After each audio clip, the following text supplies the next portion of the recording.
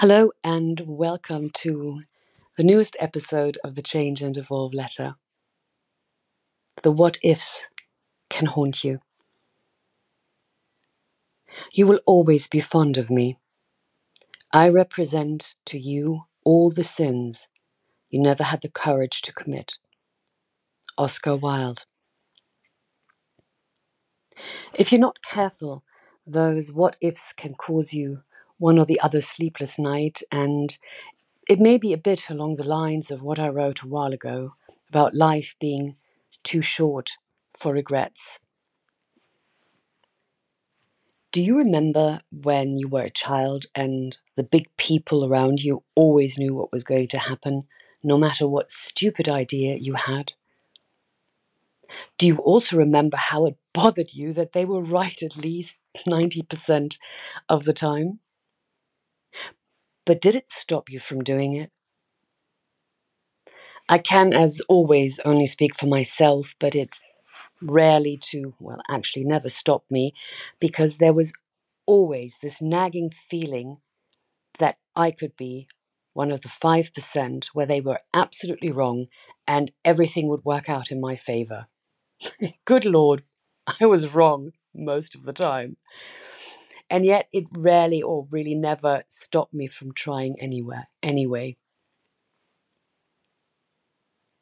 Some of our important choices have a timeline.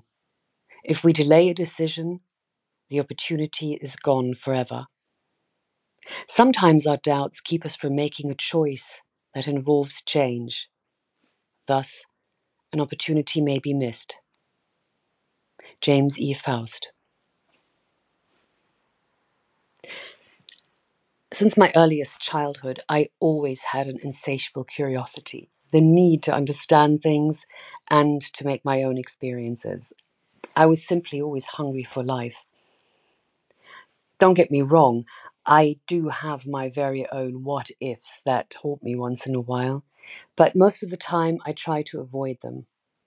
And I also tried to give my children the same opportunities. To be honest, as a mother that loves her children to the moon and back, though, it is so much more difficult to let them make their own mistakes. Because your natural instinct is to spare them pain and anguish and difficulties. But I asked myself the question, is that really the right thing to do? One thing I knew, I did not want to raise my children to be afraid of trying things in life, and even the stupid things, as long as they were not too dangerous. I simply did not want them to look back on the what ifs in their lives full of regret. Oh, don't get me wrong, I do tell them what will happen. And guess what? I'm usually right. But I let them try anyway. But I also gave them both a picture very early on that will hopefully or most likely never leave them. I gave them the picture of me standing in the sidelines with a really, really big first aid kit, ready to help when needed, but only when it really, really hurts and the injury needs attention. After all, we do need to learn from our experiences and our mistakes. I love that they know what they want at a very young age, and with that they live and not just survive. Unfortunately, I am one of those people that obviously need to learn the hard way. I really find it difficult to give up on things or people I'm truly passionate about. You could call it loyal to a fault. And that has often in my life been the cause for pain and for sorrow. But when it did work out, it was always worth it. And I did not have those nagging what ifs to deal with. But how do you know when to let go of something or someone? How do you find that right moment to give up and move on? Well, as always, there is no one answer you can give to that question, because it depends on the situation, What is at stake? What are you willing to possibly sacrifice? How important is it to you? And how much are you willing to invest with the risk of losing it all? One thing that may be an indicator is when the good times don't make up for the bad times anymore. But eventually, you really need to know when to let go. Sometimes it takes longer, often even too long. But the good news is that it is never too late.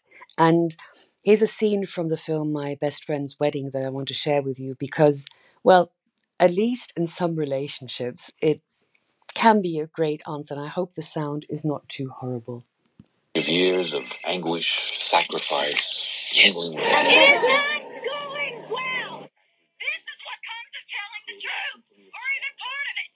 You know, getting what you deserve isn't fair. Where are you? I have stolen a bread van, and I'm chasing Michael down Michigan Avenue.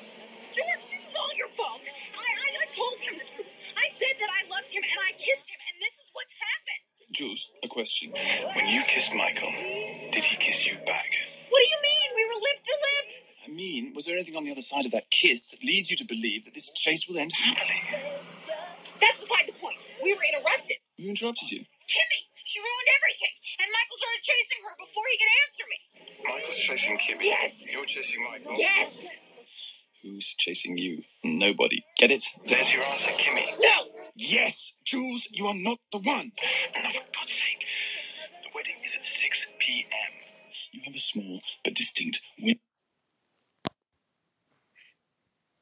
So, for a long time in my life, probably too long, I was chasing after someone that was not chasing after me. And that feeling of moving on and leaving those what ifs behind, I can tell you, it's liberating and it feels like a very heavy weight has been lifted off you. Fortunate people often have very favorable beginnings and very tragic endings. What matters isn't being applauded when you arrive, for that is common, but being missed when you leave. Baltasar Gracian. And my song of the week is finally, I'm sharing this with you because it's a stunningly beautiful song by Portishead. It's called Glory Box.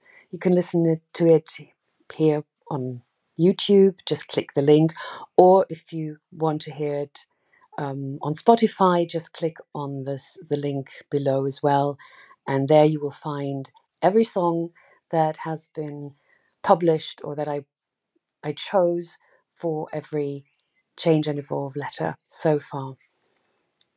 My poem of the week is another one by T.O.W. and it's called What a Surprise, What If? What if in life you missed your best chances for adventure, for love and for romances? What if you let fear dictate your actions, missing out on the greatest satisfactions? What if you made the wrong choices? Filled with regret, hearing those voices telling you you did it all wrong and it taunts you. Then the what ifs will forever haunt you.